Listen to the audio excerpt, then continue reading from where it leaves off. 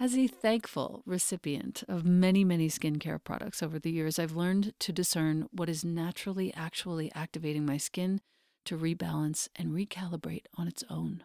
That's what your skin is meant to be doing, and it keeps getting disrupted by all these choices that we make. So, when the founder and creator of Herbal Face Food reached out to me, I was all ears. I didn't know why at first. It turns out that Herbal Face Food is the most potent antioxidant skincare line on the market today, period. The raw plant ingredients in each of their products are never processed, never manipulated with synthetics or emulsifiers. These anti-aging botanicals are combined with the most precious plant concentrates, and they have changed my skin. Here's how. I'm going to talk about two of the products, the Herbal Face Food serums and the cream. The serums contain powerful phytoenzymes and antioxidants. These are activated and infused into your tissues. They hydrate and increase the resiliency of your skin, and they feel like they're plumping up your face. I use Serum 1 daily. I use Serum 2 when I'm tired and I need extra firming for my skin.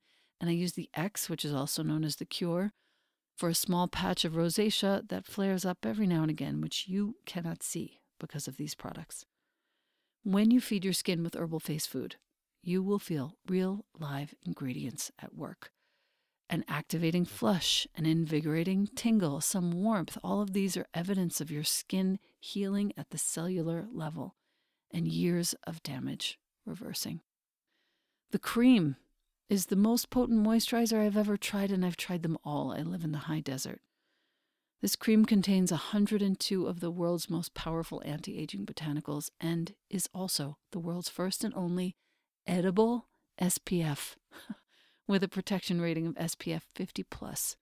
And this is accomplished 100% by plant power. And you can expect intense hydration, soothing for your tired skin. You can expect to see inflammation calmed and rebuilding of elasticity, so your complexion looks and feels more smooth and more radiant. Herbal Face Food is not plant-based. It's plant-powered. It has the highest rating on the ORAC anti-aging scale.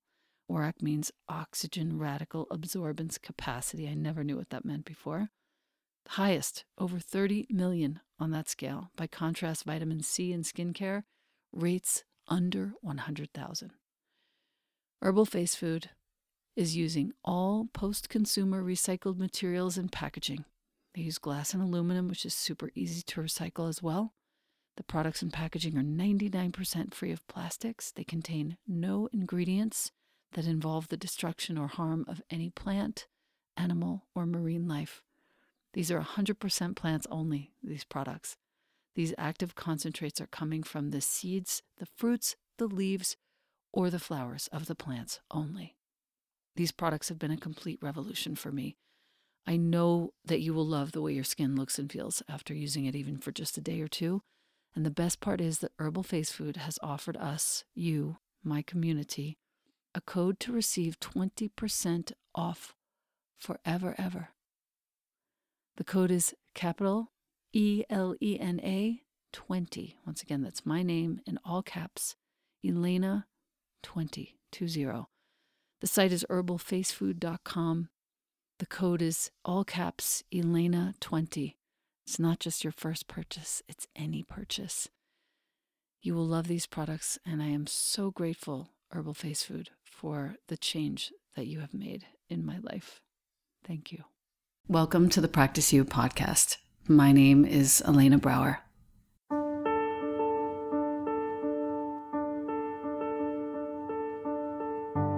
Together, we'll explore and enjoy content and conversations around mastering transitions in our relations, our wellness, our careers, our families, and especially in our missions and visions. You are invited to learn and love and listen with me. Welcome to Practice You.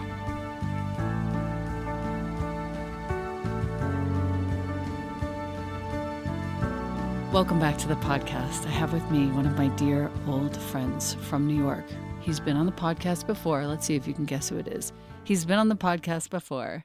He's a meditator, he's a writer, he's a speaker, widely known on Instagram. His pen name, now I'm going to tell you, is Young Pueblo. His given name is Diego Perez. He has over 1 million people that he reaches online through his written works that focus on the reality of self-healing, the movement from self-love to unconditional love, that's an important one, and the wisdom that comes when we truly work on knowing ourselves. His first book, Inward, was the topic for our first Practice You interview back several months, probably over a year now. And his second book, which is why we're here today, is called Clarity and Connection. It is an epic journey through so many aspects of our living as we're working through this really fraught time. And I just want to say, Diego, Clarity and Connection is a masterpiece. And I thank you so much for putting it out because it is going to help millions of people. And thank you for being here today. Thank you so much, Elena. Mm. I'm honestly just so grateful, and it just fills me up with joy every time that we're hanging out or getting to talk. So thank you for having me. Yes, I miss our walks in Central Park. I Those do were very too. special. I really do too. Yeah, we had a handful of these times. Our listener, when Diego would come up, I used to live on the Upper East Side, and we would take this long, leisurely stroll. We would both reserve like 2 to 3 hours and just walk and talk and learn. And both of us learned so much during those talks. Diego, your new book is, as I said, it's a masterpiece. It's beyond, I don't even know what to say. It is reflective of many, many hours that you have spent in Vipassana meditation, working on yourself, listening to yourself, working through yourself. And I would love to talk to our listener a little bit about the benefits of Vipassana and why you love it as much as you do. Yeah, so Vipassana, it has just helped me tremendously. It's almost hard to really even try to even calculate how much it's helped me in my own healing, and it's also put me on a path of liberation. But Vipassana, I find that it's so powerful because it works at a really root level. Oftentimes, we think that we're being troubled by our thoughts and our emotions, but we don't realize that these thoughts and these emotions, they trigger sensations on the body, and what we're actually reacting to are our sensations. So Vipassana begins there at that point where the reactions start, and instead of just reacting blindly like how we're doing in our regular life, we're taught to have equanimity towards these sensations. Now when you have equanimity, you're able to not only develop a new clarity of mind and a deeper ability to observe, but everything that you have accumulated in the past, all of these old reactions that have basically placed imprints in your subconscious, they start unbinding and they start releasing. And when you put yourself through a 10-day course or a 30-day course, what you end up finding is that not only do you come out with new wisdom, but your mind just feels literally lighter than before. And that's why I keep going back. Which makes perfect sense to me. And I feel like, for some reason, I feel like there's some very strong link between your time in Vipassana and the way that you are able to relate to your relationship, your woman, your family. I would love to talk about how that sort of affects the way in which you relate in every day for our listener. Yeah, I mean, it's totally transformed my relationships, especially with my wife, especially with my family, and definitely with my friends as well. I think before I started meditating, and really before, I spent this year between that really low point that I hit, and then I started practicing radical honesty. And it was a year after that where I learned how to meditate and started practicing Vipassana. But what I noticed was that my relationships were incredibly shallow, and I was oblivious to that. I would go into relationships more focused on what I was going to get out of them as opposed to what I was going to put into them. And it became the type of situation where I could just never go deeper with people simply for the fact that I've never gone deeper within myself. And because Vipassana is this sort of like great excavation where you're trying to totally put yourself through a deconditioning process, that just helps you come much more in contact with love and compassion and sympathetic joy, and just all of these sort of more beautiful aspects of the human condition. And when you have more access to like what I call your true human nature, you're able to just connect with people much more deeply. Yeah, I feel that. I'm looking at page 34 in Clarity and Connection. I trust and feel at home around the ones who are not afraid to be vulnerable with themselves, who live confidently in their power and gentleness, who try their best to live without harming others, who are serious about their growth and healing, and who have the humility to say, I do not know. That is everything right there. That I really connect with that piece in particular because it's just feels like that one in particular I wrote for myself. Like I was trying to just do a little bit of self analysis, where like whose company do I really enjoy, and it's people who are bold and brave enough to, when a new subject is brought up, they're able to withhold valuation. They're not immediately just evaluating things that they know little about, which is like a very common thing that we do. And they're able to just say, I don't know, and they put their vulnerability forward. And I think when someone is able to model that type of behavior, it just allows other people to immediately open up as well. And you're able to just connect on a level that's unforeseen, that's just totally, totally new. I also see on page 35, which is the facing page, it's okay to not have the answer. One of the bravest things you can do is boldly embrace the unknown, accept your fear, and continue to move forward. A clear mission. And it ends with this: a clear mission does not always have a clear path. Yeah, that one I wrote like right in the midst of the pandemic. I think it was probably April or May when we were still in the thick of it. I was still in New York City, and the reality was that we didn't know what was going on. We like it was such a stark, serious time. I remember during that time was when my uncle, he was the one who got sick in my family. He actually ended up passing away, and we just didn't have any answers. We didn't know what was going on. But the reality was that we're all dealing with this as a society, but simultaneously we're having to deal with this as individuals. And all of us as individuals, we all still have goals. We're all still trying to pursue better aspects of ourselves and continue our personal development and just continue living well. But we're having to do this amidst this wild pandemic. So it really hit me how it's fine to just not know all of the answers, and you just still got to keep moving forward. On page 37, I also dog eared this one. This is a longer one, and I think it's interesting because I want to talk about defensiveness with you. You have so much wisdom and insight on this. The mind is inclined to protect itself, but an attitude of defensiveness easily breeds anxiety. Out of caution, we fixate on uncertain information, create stories that can lead to unnecessary fear and mental tension. Taking a moment to notice when we're jumping to conclusions can save us from worry and grief. Where did this come Yeah, from? this one was just it was an observation that I see not only with myself but just with everyone. I mean, when we're trying to seriously put ourselves through a transformational process, what you end up finding is that you're going from a survival mindset to a thriving mindset. And a survival mindset will just be based on fear. And that defensive characteristic, it's built up throughout your lifetime, throughout your childhood, but it's also supported evolutionarily, right? Because we're human beings, and before we had civilization, before we have everything that we know today, our key thing was to survive.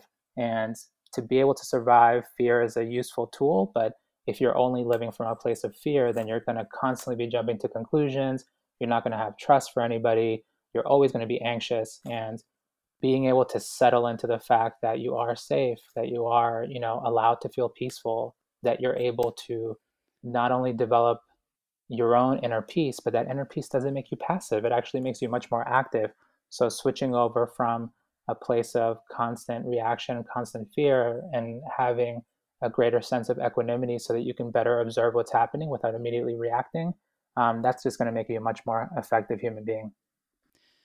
And, if I may, I think that the meditation practice, in my own experience, I know that you would say the same, helps us to see when we fall into that pattern. Oh, totally. Because it happens like, I don't know, 6 times a minute Yeah. until slowly you begin to be able to gather yourself and actually sit with your attention resting on awareness rather than on the story for minutes at a time. And I think that's one of the most beautiful aspects of building self-awareness is that it just creates more space in your mind. You know, when you're being really attuned to this motion from one thought to an emotion, from one thought to an emotion, just seeing it all move along in its different train of thought, you're actually just allowing yourself a little bit more space so that when things get difficult, you start seeing opportunities where there was once just this immediate flip into blind reaction where you're just totally defensive. And instead, you're able to just slow things down a little bit and see your options. Like, okay, I could act the way that I used to act, I can act in this new way, or I can pull myself out of the situation. You just have so many choices in front of you, and then you're much more liable to choose more wisely. But it's something that, it's not immediate. You have to build the habit. Which brings me to page 56. So much of our internal struggle comes out of not embracing change. Hmm. Tension decreases when we understand that change is happening at every level, from the atomic to the biological to the mental. A human being is composed of moving parts. Our identity is no different. It is a dynamic phenomenon, similar to a river, flowing, moving, expanding, roaring, weaving all the time with power, and all the time with the potential to change. Do not limit yourself to a static understanding of who you are. Release your conditioned boundaries and be free. I think if that's one of the, I think that's probably the major lesson from this book that I'm trying to pass on is allow your sense of identity to be mutable, allow it to change, Yes. allow it to flow.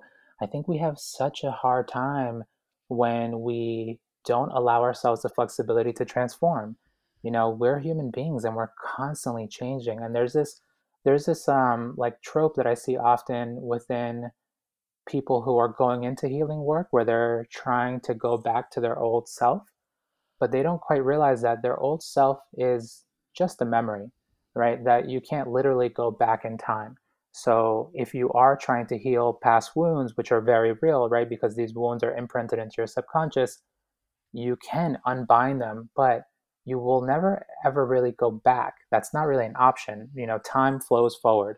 So what you can do is like literally release the baggage that you've been carrying from the past and allow yourself to unfold and become someone totally new. And I think that's just much more inclined towards what's actually happening in reality. You're much more attuned to the laws of the universe than, instead of trying to go backwards. Which also brings me to page 77, because there's this, as you said, you called it frustrating, unavoidable situation, which we're in pretty much all the time right now. You ask us here to treat our mental energy like a precious resource. Treat our mental energy like a precious resource instead of fueling frustration with more agitation. Okay. I think the combination of 56 and 77 is like the whole story. Honestly, talk to us about treating your mental energy like a precious resource. I think there's this like subtle balance, right? You definitely don't want to repress anything. You don't want to suppress anything because then you're just accumulating more things that you're going to have to deal with later. But it's totally okay to redirect your energy. There's subtle space between the two that is totally, it's for us to benefit from. And oftentimes, what you're doing when you're meditating is you're just constantly redirecting your energy. Like if you're working for the breath, for example, the mind is always wandering. The mind is like a theater, and it's constantly playing out some emotion or another, some narrative or another. But it's okay for you to pull yourself out of that and just bring yourself back to your breath and do that repeatedly, repeatedly. And you're actually training your mind to be much more aware of the present moment.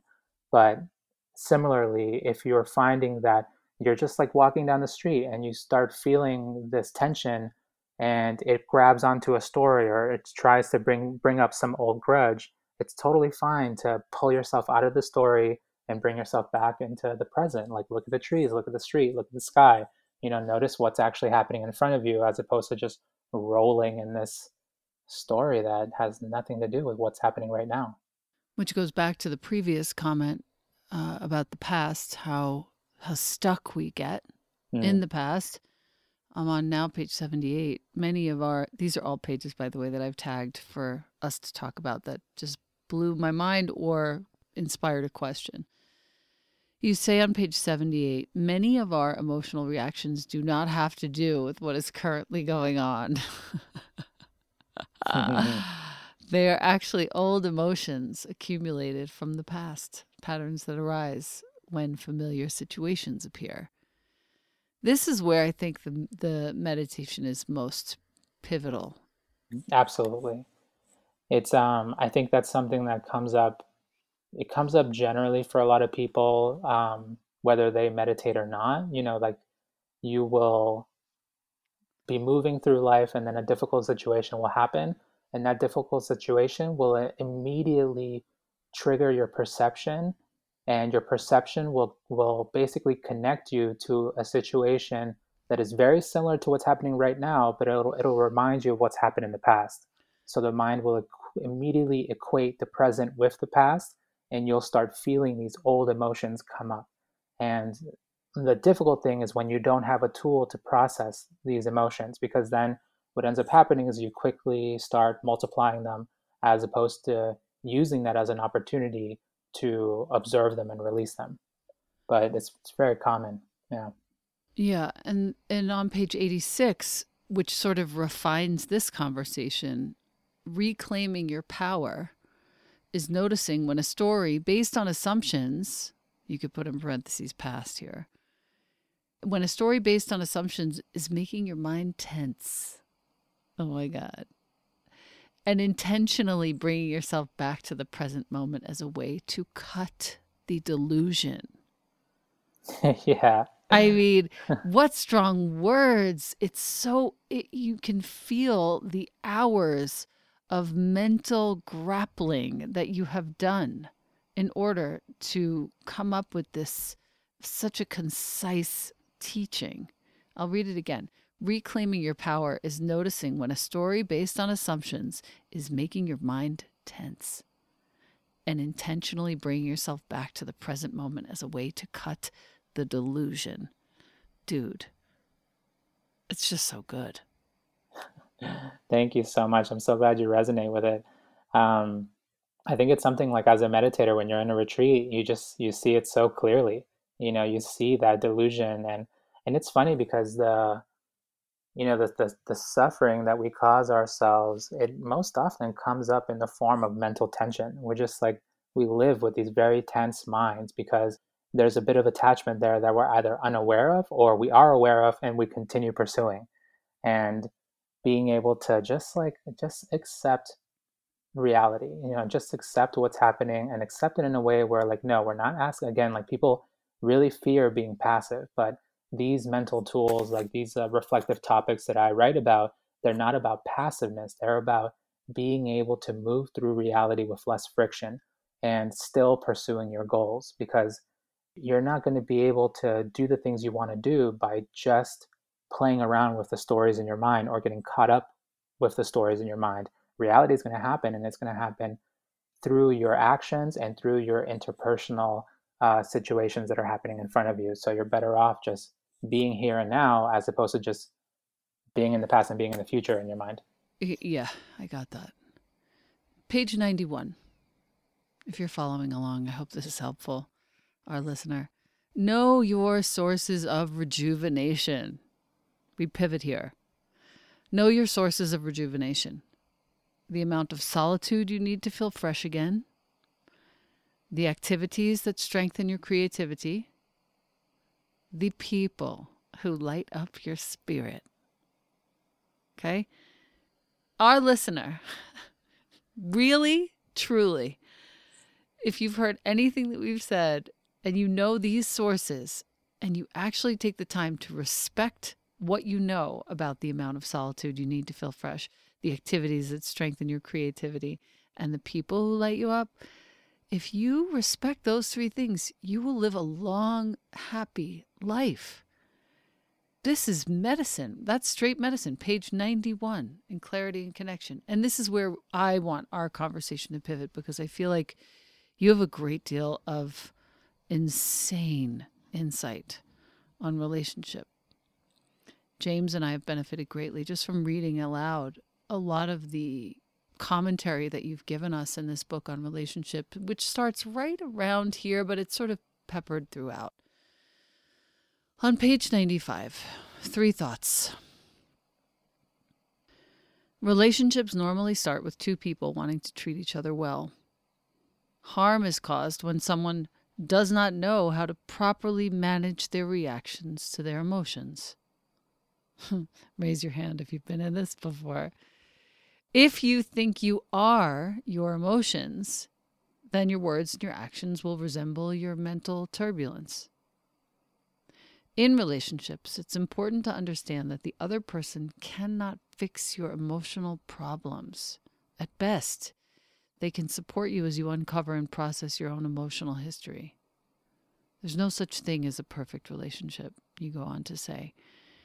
But there are incredible relationships in which the mutual connection and support are indescribably profound.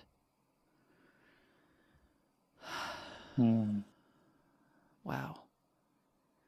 So we can hope for this in our friendships too, as well as our, sort of quote unquote romantic relationships. But here's the thing that I underlined here. Harm is caused when someone doesn't know how to properly manage their reactions to their emotions. It's not about managing your emotions. It's managing your reactions to your emotions. This is something I would love for you to expound on a bit. Yeah, I'm really trying to drive that point in the book. And, I try to do it through a number of pieces, and I deal with it more directly a little later on. But it's important to understand that, like, you're still, like, even as you're healing yourself, even as you're, doing your work either through a therapist or through meditation or whatever tool that you find that really fits you, you're not going to get rid of your emotions, right? Like you're still going to be feeling emotions. You're still going to be moving through the spectrum of emotions that all human beings go through. But what can change is the intensity of the reaction to your emotions, or really to your sensations that your emotions are causing. So being able to really, recognize, oh, right, this is sadness, or this is happy, not this is like sadness, or this is anxiety, or this is some sort of tension, being able to recognize it for what it is and just allow it to be there without throwing more fire on the fire that's already burning there. It's important to realize that oftentimes, like, yeah, we will feel some sort of agitation, but then we end up trying to get rid of the agitation with more agitation, and it always backfires, because that's not the way to stop this inner fire from burning. You're better off cooling it by giving it space or peace, or just allowing it to be what it is and letting it pass on its own time. So, really recognizing that a lot of our struggle is by letting our reactions just run wild. And you don't, this isn't you being like fake or anything like that, because you can allow your emotions to be what they are and simultaneously just not add to them. Just let them be what they are. And then you'll notice that you're going to be causing yourself a lot less tension in your mind. And you'll probably attract somebody who can work with you in the department of having no assumptions or projections and just working together. Yeah, definitely. It's a really beautiful thing when you're able to find someone who even has a tiny bit of emotional maturity, because I know how it goes. Like with my wife and I, we really went through this giant struggle together because we'd been together for years. I think it's been about 13 years that we've been together now, because we met very young. She was 18 and I was 19 when we first got together, but we had zero emotional maturity back then, either of us. And our relationship was pretty chaotic. But then once we started meditating, once we started developing self awareness, once we started really developing patience and a new ability to just, heal our own past wounds, that allowed for that little bit of emotional maturity that we started developing to just take our relationship between the two of us to a whole deeper level. And I think, a lot of times we think about like, oh, I have to be fully healed before I can go into a really good relationship, or I have to be, perfectly emotionally mature. But the reality is that, these are very, very long paths that could take your whole lifetime. So you're better off just starting the work and then finding someone who can meet your level of commitment, and that will help you both, because you have some experience doing your inner work. You'll have a little more patience when there are those difficult moments in your relationships, and you'll be able to enjoy the beautiful times together so much more. You also talk about, we're on page 132 and 133 now, which are like basically, my listener, if you want to learn how to be in a relationship, just keep these 2 pages open next to your bed. Too often, you say at the top of 132, too often we keep our expectations to ourselves, or we only partially hint at what we want. We do not realize that we would be better off exploring the ways we wish to be supported through clear communication. When we're straightforward with others about what we need to feel safe and loved, we give them the opportunity to show up for us. Is there anything more that we need, really? When James and I are able to do this, we shine. I feel him so strongly. And all I needed to do in the end was not keep my expectation to myself. Obviously, you go on to say later in the book that expectations can be tossed out the window and instead just bring your commitment to supporting the other person. But if you have an expectation that's stuck in you, you don't communicate it, and then you like partially hint at it, as you said, and expect the other person to know, and then say F you when they don't know, that's a recipe for exactly the disaster that you think is going to happen. Whereas, Oh, as you said, when we're straightforward with others about what we need to feel safe and loved, like that's the sentence. yeah, it's so key, and it really makes me think like, don't literally don't expect me to read your mind, because you're then setting me up to fail. Just tell me how I can support you, and then once we get to know each other much better, then it's going to be a clearer, like, the fluidness between how I support you and how you support me will be much more open and flexible and clear. And through then I can better, like, if it comes to like a surprise, or how to treat you for your birthday, or how to just like do something special for you, it'll become much clearer, because we need to learn each other first before we can, really treat each other well. So in the beginning, especially in the middle and the end, always just communicate openly. This is how you can support me. This is how I can support you. And you'll be saving yourself a world of trouble. You go on to say that we're all different, even when we share a clear connection that we can build on. Even, you don't say this in your book, but like even when you're having great sex, even when it's awesome, you say, we still need to learn one another's likes, dislikes, strengths, past emotional struggles, and reactive patterns. Communicating our needs, desires, and personal emotional history gives both people the information they need to better understand each other and the opportunity to feel the natural volition to commit and say, quote, these are the areas where I can do my best to meet you. This is how I can try my best to show up for you, end quote. In this way, you conclude, we transform our private expectations into opportunities for commitment. That's so strong. Yeah, it's so clear. I think, honestly, and that's been my experience, and the relationship between my wife and I. It's always been experimental, where we're trying to better understand each other so that we can better feed the relationship between the two of us. And the key is just like, how can I understand you if we're not communicating? And also understanding that the both of us are constantly changing beings. And one of the fun things, because she is a very serious meditator as well, when we go away to retreats and then we come out, like just recently we did a 30-day meditation course that was from January to February. And when we came out, like both of us were totally different people. Like the things that we liked, the things that we disliked, what we were interested in, they were substantially different. And it's fun just getting to know each other again and again because we're just never the same. And that, whether you meditate or not, you're going to notice that you're always shifting. You really are like a river. You're just moving and weaving and changing. And your partner, a good partner, will be open to receiving you in all of your multiplicity, in all the ways that you exist. On page 133, which is the other, I think the page is like, leave it open, listener. Do you have the book with you? I was wondering if you could read this to us. I actually don't have it on hand. So cute. It's always the case. That's why I asked. Like I always have it because very often the author just gave away their last copy. So listener, you're about to get a big treat. And if you're in a relationship for any length of time, a week or a lifetime, this will be important. So perk up your ears. Page 133. The difference here is subtle but important. There is much greater harmony in a relationship when neither party is attempting to be in control of it.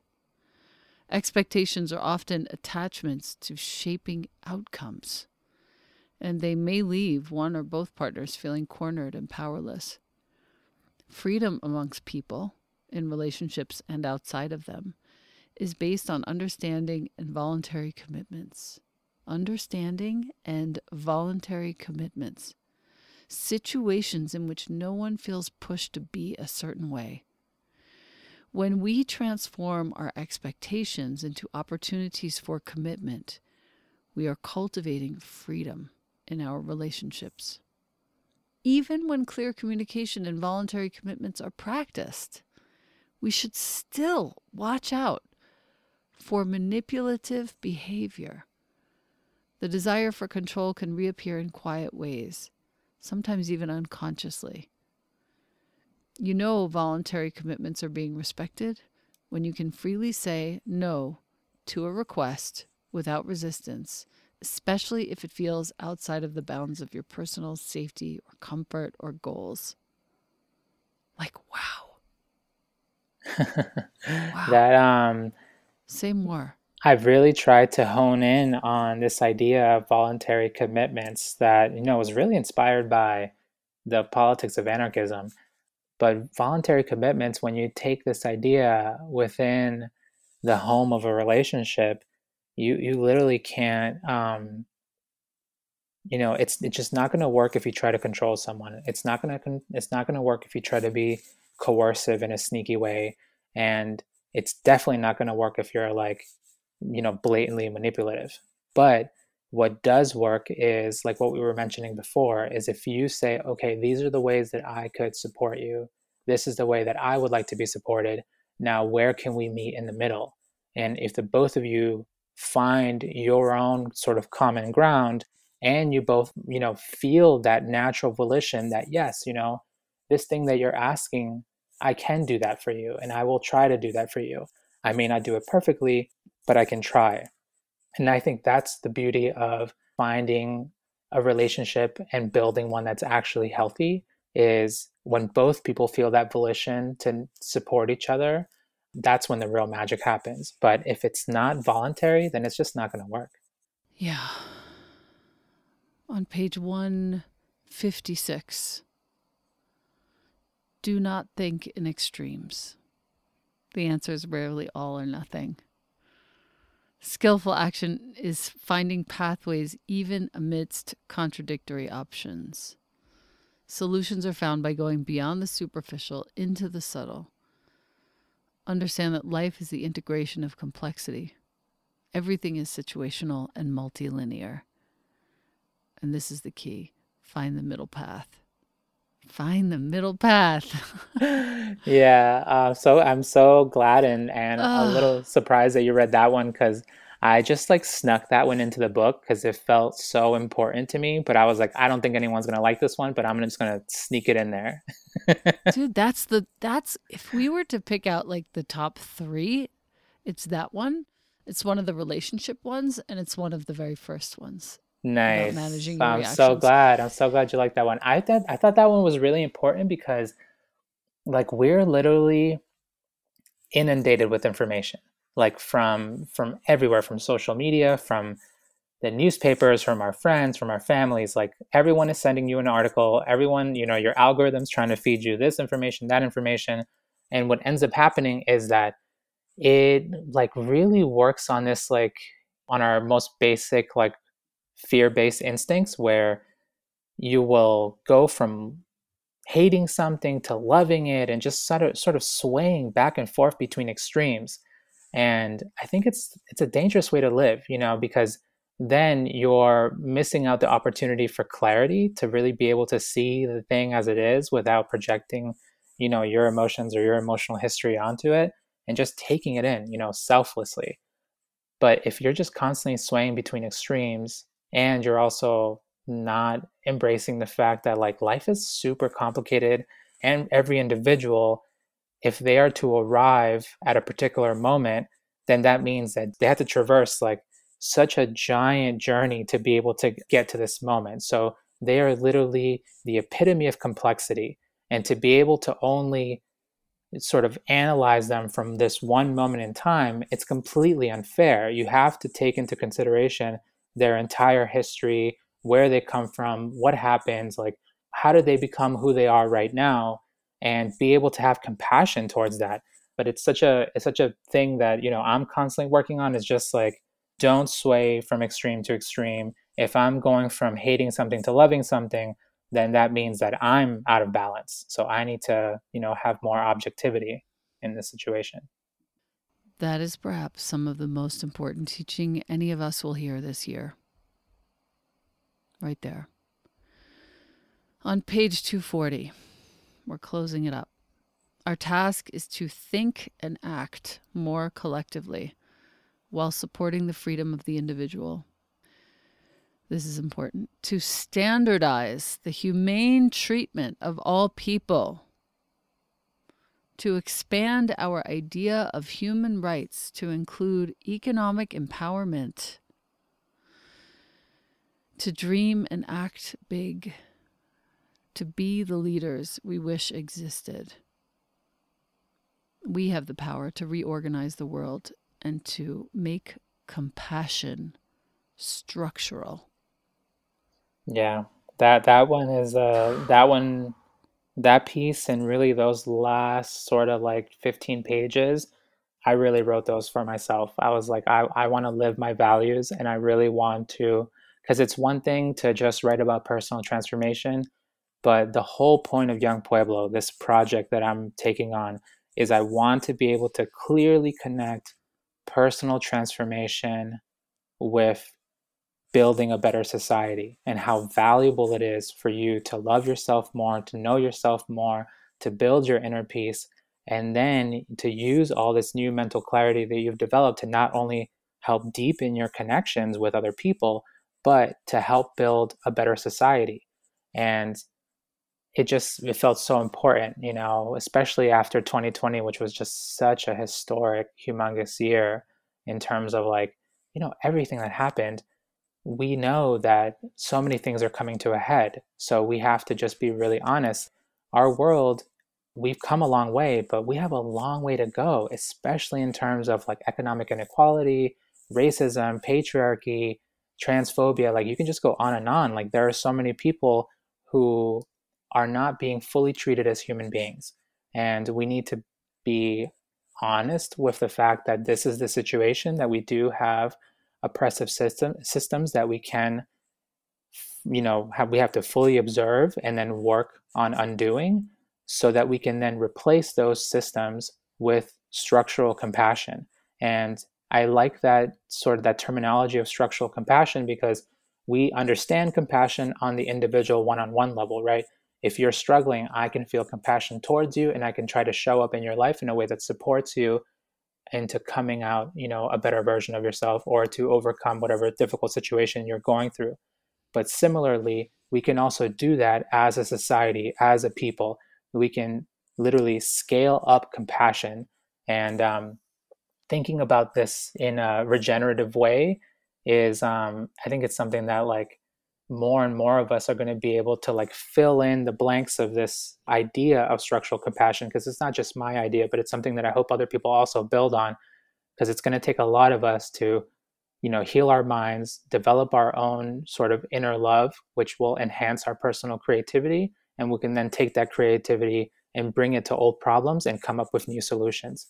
But literally being able to replace systems of harm with structural compassion, to me, is like the clear goal. Page 241.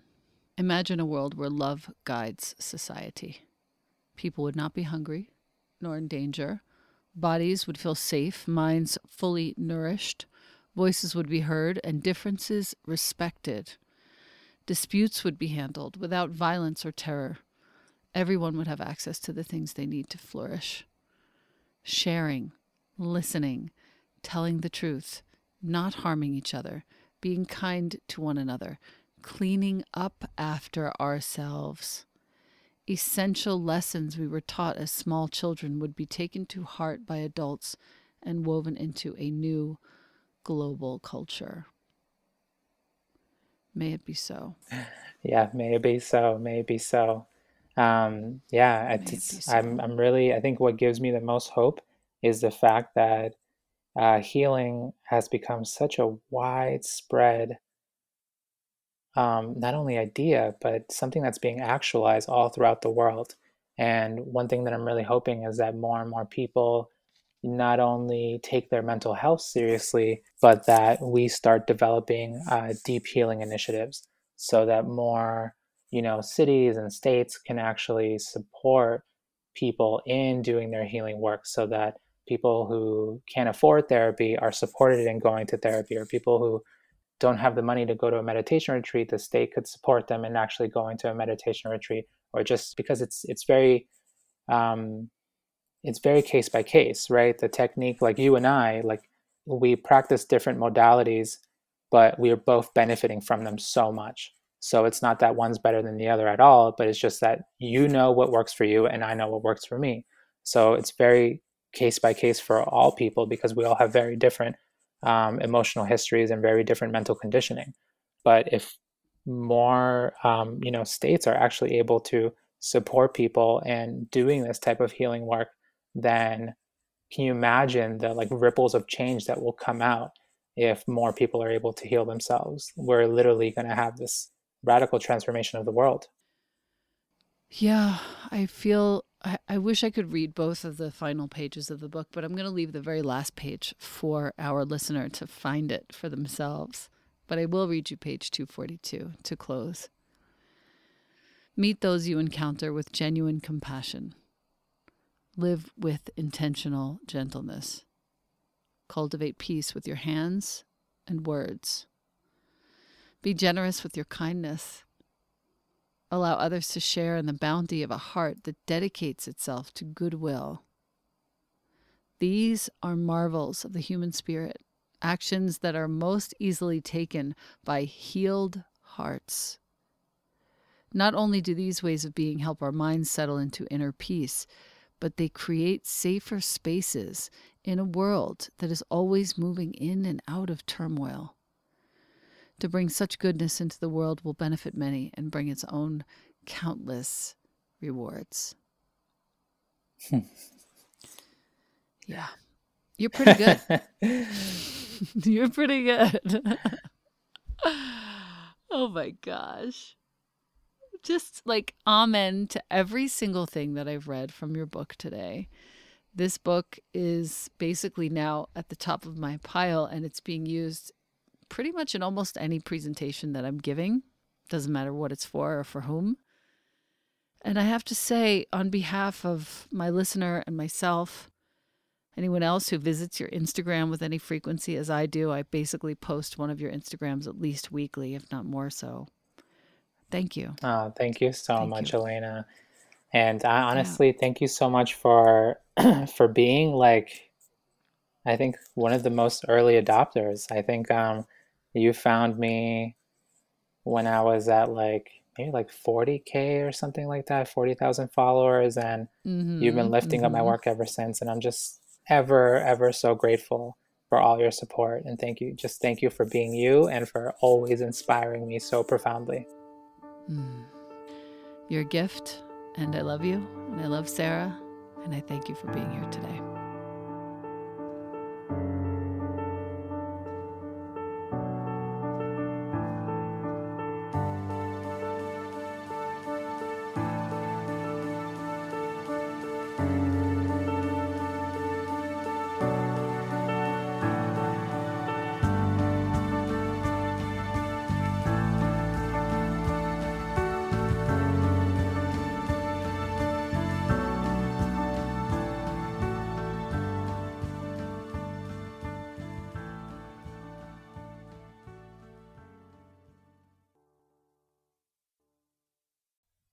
Thank you, AG1, for sponsoring the Practice You podcast.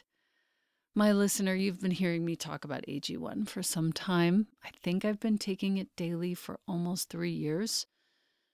75 high-quality vitamins, minerals, whole food-sourced superfoods, probiotics, and adaptogens in one scoop in the morning. The best way to start your day. Supports your gut health, your nervous system, your immune system, your energy, recovery, focus, and longevity, the conversation of the moment. The taste is delicious. It's suitable whether you eat keto, paleo, vegan, dairy-free, or gluten-free. It contains less than 1 gram of sugar. No nonsense in here at all. It's a multivitamin that your body will actually absorb. If you are wanting to make an investment in your health and longevity, AG1 costs you less than $3 a day, far less expensive and definitely less time-consuming than many different supplements. Reclaim your health, arm your immune system with convenient, delicious daily nutrition. And since you listen to the Practice You podcast, Athletic Greens is giving you a free 1-year supply of immune-boosting vitamin D and 5 free travel packs with your first purchase. All you have to do is go to athleticgreens.com/Elena. Once again, that's athleticgreens.com/ELENA. Take ownership of your health, my listener. And thank you, Athletic Greens and AG1.